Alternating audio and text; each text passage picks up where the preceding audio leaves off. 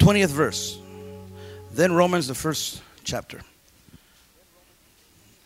The title of my sermon, as you were able to see out there on the marquee, what comes down must what? Go up. Hebrews 13, verse 20. May the God of peace, who through the blood of the eternal covenant brought back from the dead our Lord Jesus, that great shepherd of the sheep, equip you with everything good for doing his will. Now Romans chapter 1, beginning in verse 1.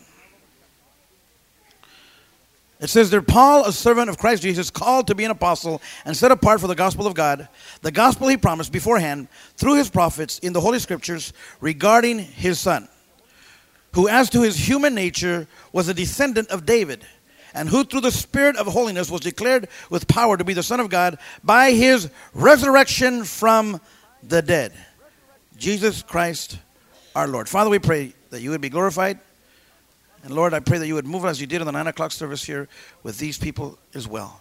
Allow us, Lord God, to be strong in you, Jesus, and to let this word work a sediment in our lives to make us stronger, sturdier, well-balanced Christians. We honor you and we praise you in Jesus' name. And everybody together said, amen. You may be seated. Again, we want to welcome all of you to Victory Outreach Hayward. And we had the opportunity to have met other places. We were going to rent a place where we could have all been together, which would have been nice. But I chose rather to continue on at 9 o'clock and 11 o'clock. In that, I wanted to celebrate our first Easter in our own building.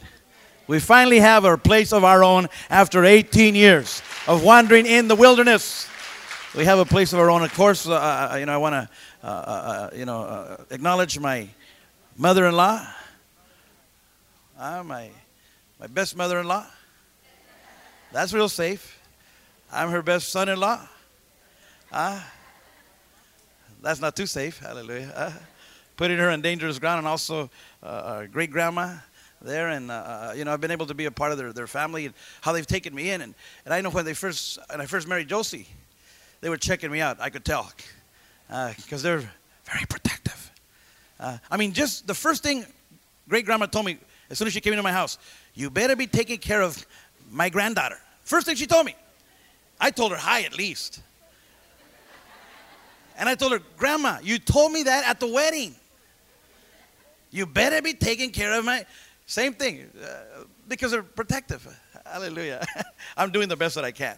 And she's able to see the blessing. Then also my family that is here, my nephews and my sister and my brother, they're here. And yesterday, the 3 nephews, and I mentioned in the first service, they accepted Christ. My son was preaching. My son was making the altar call at Shotgun 2.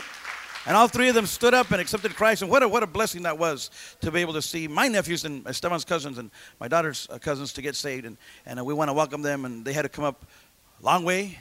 But I tell them, I do that all the time. I travel to Santa Paula and we travel to Los Angeles countless of times every year, and finally they're able to make the trek up here. Hallelujah. Sureños, as quiet as it's kept. Praise the Lord. God loves everybody. Let's get into God's word here, okay?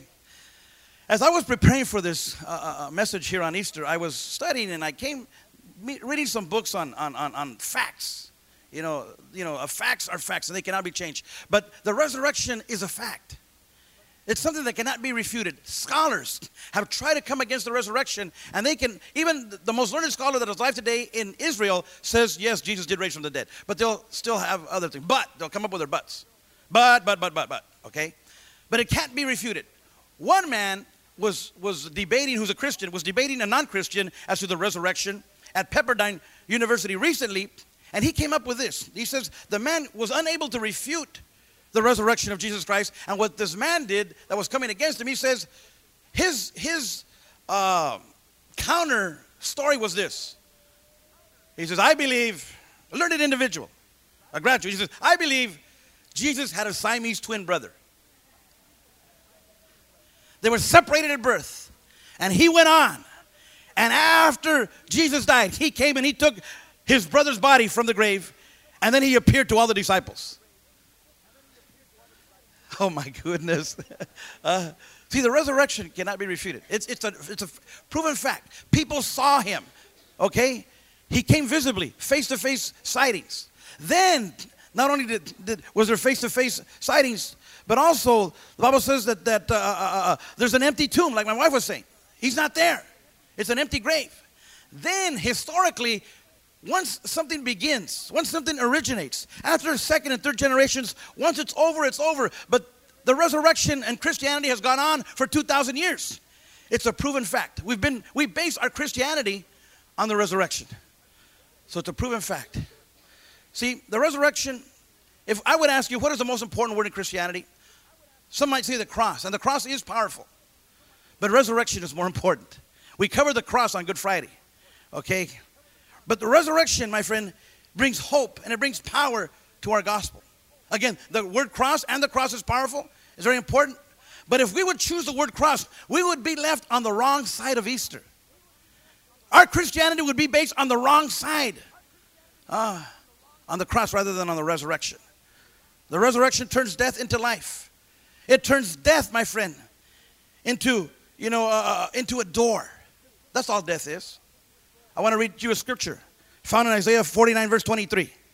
Okay? It says there, Isaiah 49, 23, very important verse. It says, kings will be your foster fathers, and their queens, the wives of the kings, your nursing mothers. They will bow down before you with their faces to the ground. They will lick the dust at your feet. Now, you probably don't understand the scripture, but I'm going to explain it to you. It's saying that kings are going to come down and kiss your feet. They're going to lick the dust from your feet. And their wives, the queens, are going to be your nursing mothers. In other words, what that scripture is saying is that kings of this planet are going to become your servants. They're going to bow down to you. Is pain a king? Yeah, it is. Yeah, it is. It hurts. If I was to go up to you and I pick on you every service, just about, George, right? This time I'm going to hit you. Real illustrated sermon. Pick on him all the time. Where's Christian? There he is. I got to get two guys over here. You Siamese twins, you know. But pain is a king. It turns hospitals into palaces. You ever been in the hospital? Oh, because it's a king. How about temptation? How many have been tempted this week? Let me see your hands. Nobody's vulnerable from temptation. Even the Pope. Oh, that's right. I preach it. I could have titled this sermon, instead of what comes down must go up, I could have titled it, The Pope Graduates from the Men's Home. At the 9 o'clock, get the tape for the 9 o'clock. Boy, did we pick on the Pope. Poor guy. He's eating beans and rice in Jesus Christ. Got him in the home already. But hey, even the Pope, everybody goes to temptation. Because temptation is a king. It can act bad. All these, money's a king. We covered that last week, how money is a spirit. And it gives you power, especially those of you that used to smile every 1st and the 15th. You know what I'm talking about? Welfare. That's when you get your check. There's power in this, There's different kings. But the Bible says here, there's another king, the King of Kings. That's what we say. He's the King of Kings. He's the king of pain. He's the king of temptation. And he's even the king of death. Death has no victory over the King of Kings. And neither to you, that's what the Bible says. They're going to have to come down and bow down to you and lick your dirty feet. Or clean feet. Not stinky feet. In other words, what the scripture is saying is death becomes your servant. It's your servant. It's a doorway to heaven. That's all it is. Someday, death's going to come knocking at my door. And I'm not going to be afraid. I shouldn't be afraid. It's my time. My servant death is here. Hey, where you been? Took you 102 years, man. I like that one. But I'm ready. Been ready since I was 26. 24. I got to say to 24. Been ready since I was 24. But he's going to come knocking at your door. But because of the resurrection, all death is your servant. And we need to understand that. He's going to come and bow down to your feet. The resurrection. We need to realize and understand that the resurrection is not an epilogue. It is not a postscript in a book. Or it's not a postscript to the Bible. It's really icing on the cake. As a matter of fact, the resurrection is the cake. It makes and confirms our faith to our gospel. The resurrection can bring life and light to the dimmest heart, to the dimmest life. There's power in the resurrection. In the resurrection, Jesus took the strongest blow that the devil could give to him, and he shook it off as only a necessary experience. That's all it was. Death is a necessary experience if you want to get to where we're really going. Oh, that's all death is. It's a necessary experience. We got to go through it. But the devil took Jesus took all the devil could throw at him, and the kitchen sink. And he took it and he says, okay, is that all you can do, devil? Well, it's my turn now. On Good Friday, that's what happened. It's Friday, but Sunday's coming. You hit me on Friday, devil, but Sunday's coming. You better get out of Dodge, because Sunday's coming. The resurrection is on its way. I'm going to hang out in hell, Jesus says, for about 3 days. But listen, the grave couldn't keep him.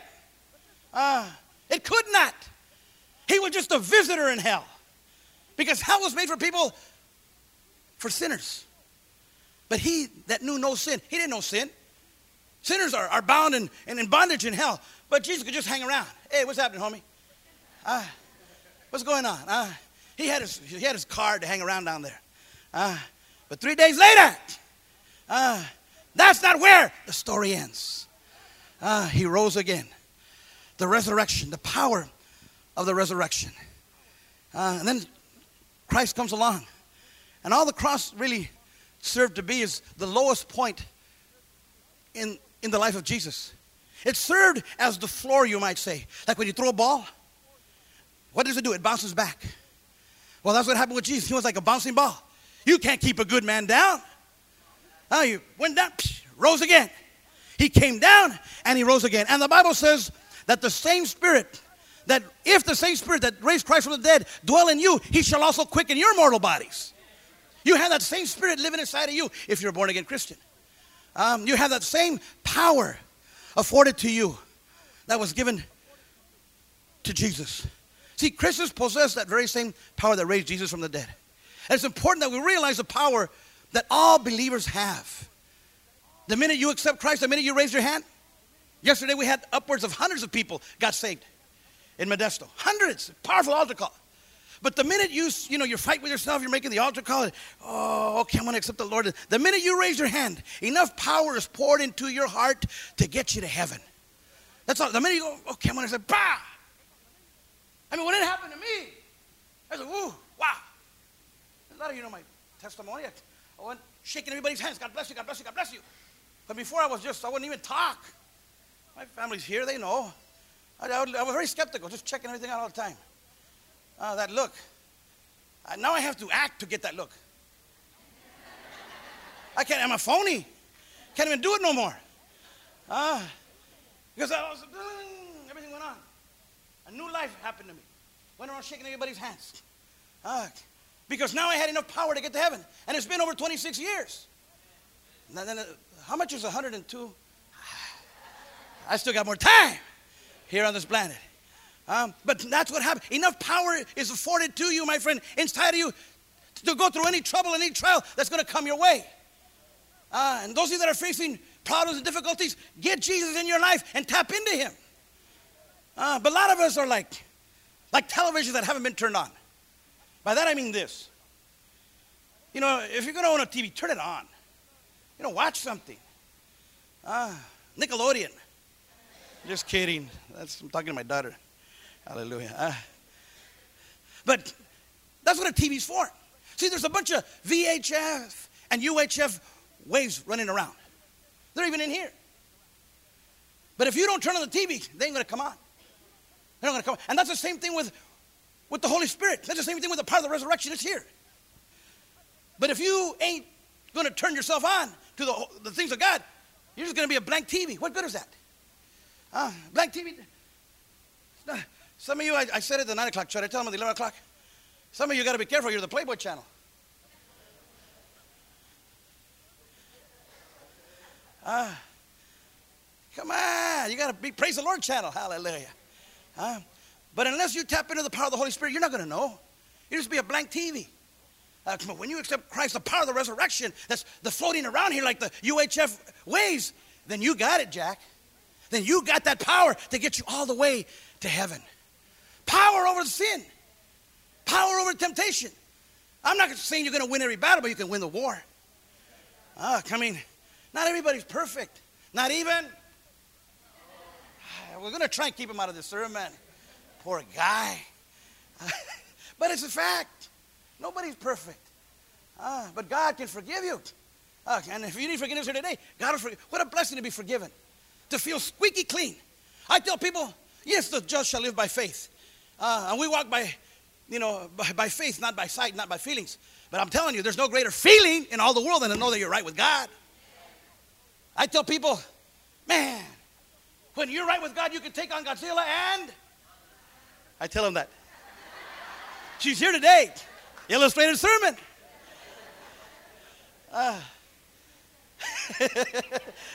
Finally have her here, oh my God. Oh, Jesus. Help me. Nah. Just keep making chili for my wife. She loves that. She makes the best chili. Hallelujah. But that's what the power of the resurrection will give you. Power over the enemy. Power over sin. And we need to understand that. But we got to tap into that power. See, much of the world is very same predicament today. They don't understand that. They don't know. They don't really know the real meaning of Easter. And the real meaning of Easter is the power of the resurrection is here. But there are TVs that haven't been turned on. They are not aware. People think that Easter's for Easter bunnies and Easter eggs. That's all fine and dandy. Oh, he's checking me out. Ruben's learning. He's going to be a preacher someday. He's going to know me better than Toby. Hallelujah. Oh, no, he's going to expect a gift from me on September. When is that, August? Oh, Jesus. Tapping in to the power of God. And then the resurrection, lastly, is hope. 1 Corinthians 15, 14, and 19 talk about that.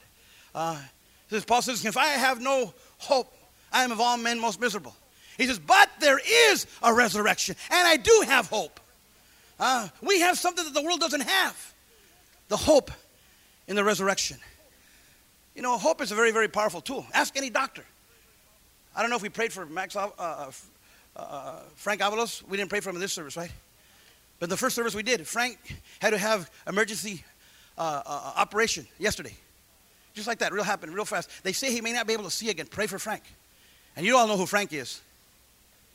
6'5", he's always sitting right here in the front. He had to have emergency operation. But he has hope. See, doctors will say, it's hard when you're operating on somebody and they've given up. They don't care.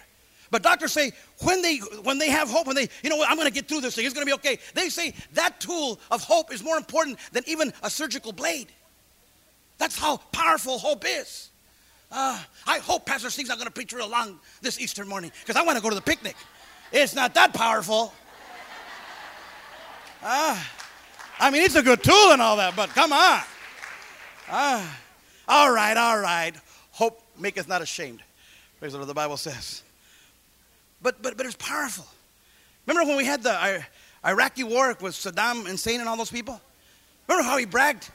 He bragged about the Red Guard. Remember that? The Red Guard, they're better than the Marines, and they're better than... Oh, they're bad. And what do we do for 40 days? 40 days, 40 nights, like rain. It rained bombs from heaven. That was the Lord, I guess.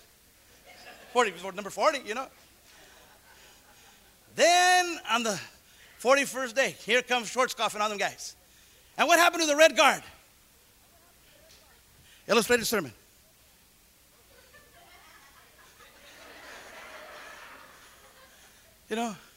Mark McGuire.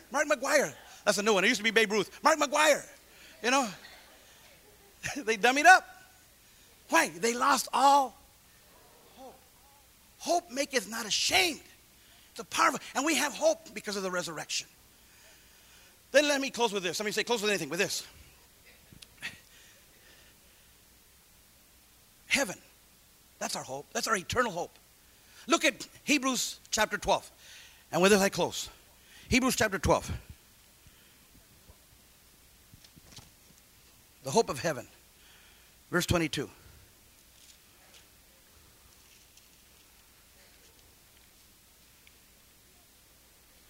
But you have come to Mount, where? To the heavenly, talking about heaven, Jerusalem, the city of the living God. You have come to thousands upon thousands of angels in joyful assembly. Some of you need to understand where we're going. What comes down must go up to heaven. Oh, you're preaching good. Even Reuben got that one. Hallelujah. We're going to go to heaven. And listen, sometimes we think heaven's going to be, dull. That's what the devil would want you to think, especially when you don't know God. I don't want to go to heaven. I heard somebody the other day say, I don't want to go to heaven because I got to go to hell because all my friends are going to be there. You're not even going to recognize them. You're going to hear them, but you're not going to recognize them. I don't care if they were bad. That's what it's going to be like. But heaven, they think it's going to be, angels flying around with little harps. And we already found out what harps were, remember? They were like electric guitars. They're going to be bad. We're going to rock out in heaven. Yeah. Oye, ¿cómo va? I came. Ya no voy. I'm here. Hallelujah. It's going to be bad. See, we think heaven, the Bible says streets of gold. It says there's going to be, a sea of glass. That's what it talks about. Heaven's going to be, streets of gold and a sea of glass and, all these different things that are going to be happening there in heaven. The gates of pearl, the pearly gates. Wow. Those things are not heaven. Those things it's imagery. Those things are just signs of what heaven's going to be like. But that's not heaven. Okay? They're just like if you were driving up Highway 5 and you're wondering, am I in San, and you want to come see San Francisco? You want to see San Francisco, Danny? Yeah? Okay, you come up Highway 5, you want to go see San Francisco, and you see a sign that says San Francisco, 50 miles. And so you were to stop the car, get off, and look at the sign that says San Francisco, 50 miles. And you were to look at the sign and say, wow, that's San Francisco. Let's go home. I saw San Francisco, 50 miles. Keep driving. That's not San Francisco. That's imagery. That's depicting what San Francisco, where it's at. And that's all the streets of gold in the Bible is saying. It's imagery. It's a sign telling you where heaven's at. But heaven is going to be a joyous place where all the angels are rejoicing. A joyous occasion, the Bible says there. And we're going to have a good time in heaven. I used to think heaven and Christianity was for a bunch of... No, my family's been hanging out with me for only 2 days. Can you keep up? Only 2 days. This is my life. I wanted them to come and see.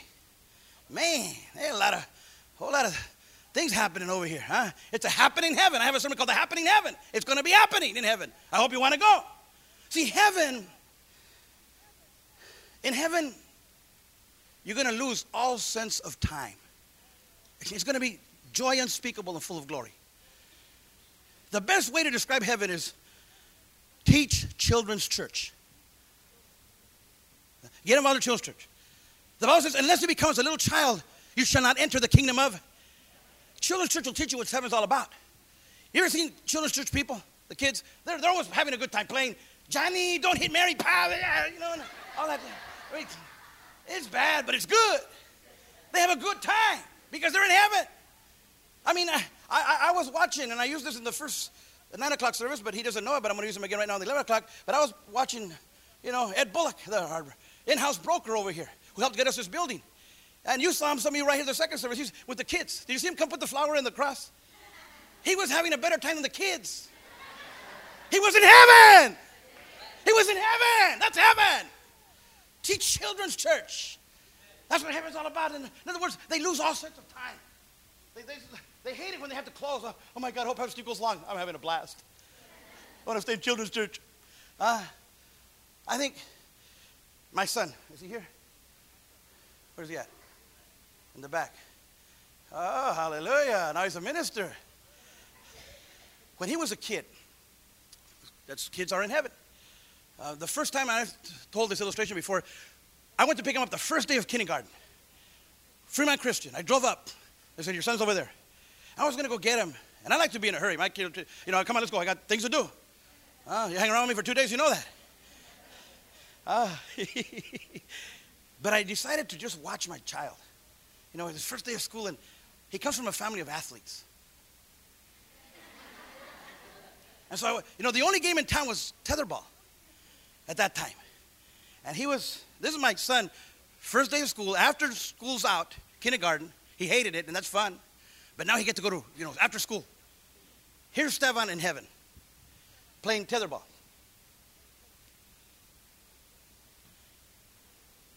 kindergarten. 4 foot -2. Playing with third graders. 5-footers.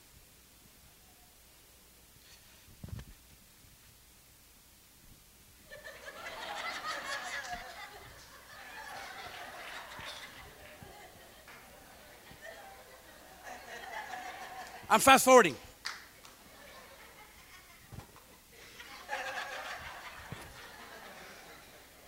I wanted to die. I mean, my brother was All-American, and I could have been All-American. Hallelujah. Oh man! Then I got him in the car. I said, "Mijo, you come from a family of athletes, mijo." He says, "I don't care, Dad." No, Dad. I had to try. I had to be there, and someday I'll be in 3rd grade. I go, "Oh, that's true. Yeah, that's right. You should have seen him playing hopscotch."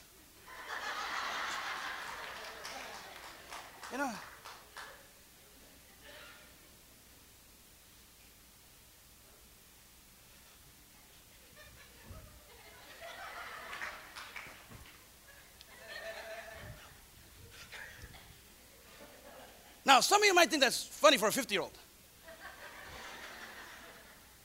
I'm sorry, but I'm in heaven. That's what heaven's going to be like. It's going to be joy. Then he started playing baseball. I'd come in to get him. He'd get in the car. We'd be driving home, and I'd say, "Esteban, where's your new jacket?"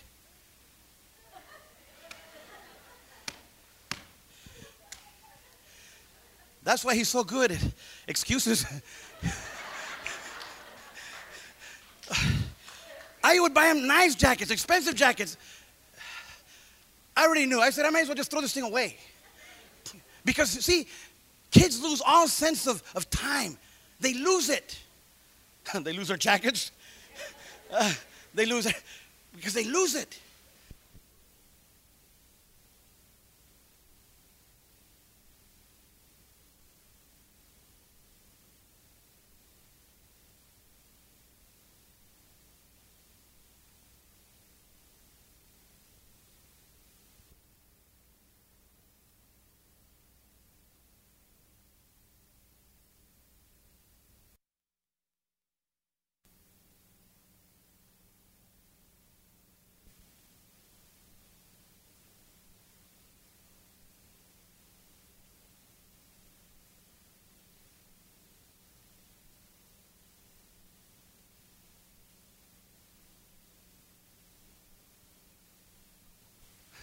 But that's what heaven's going to be like.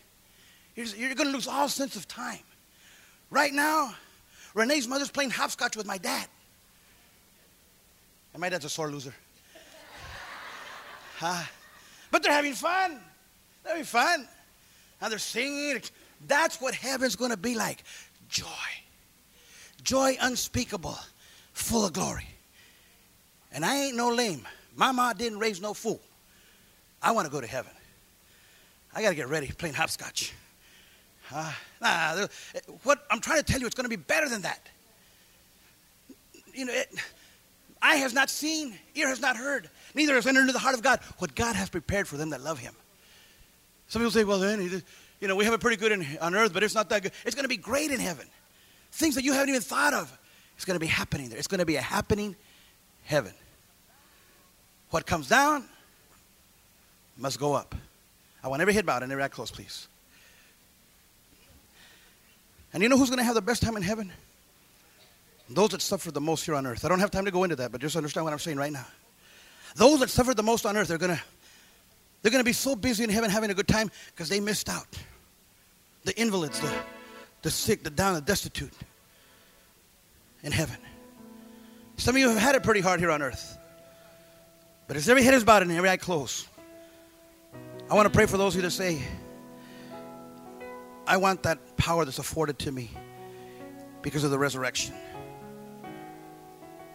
I want to lose it. Lose all sense of time because in eternity, it's no time.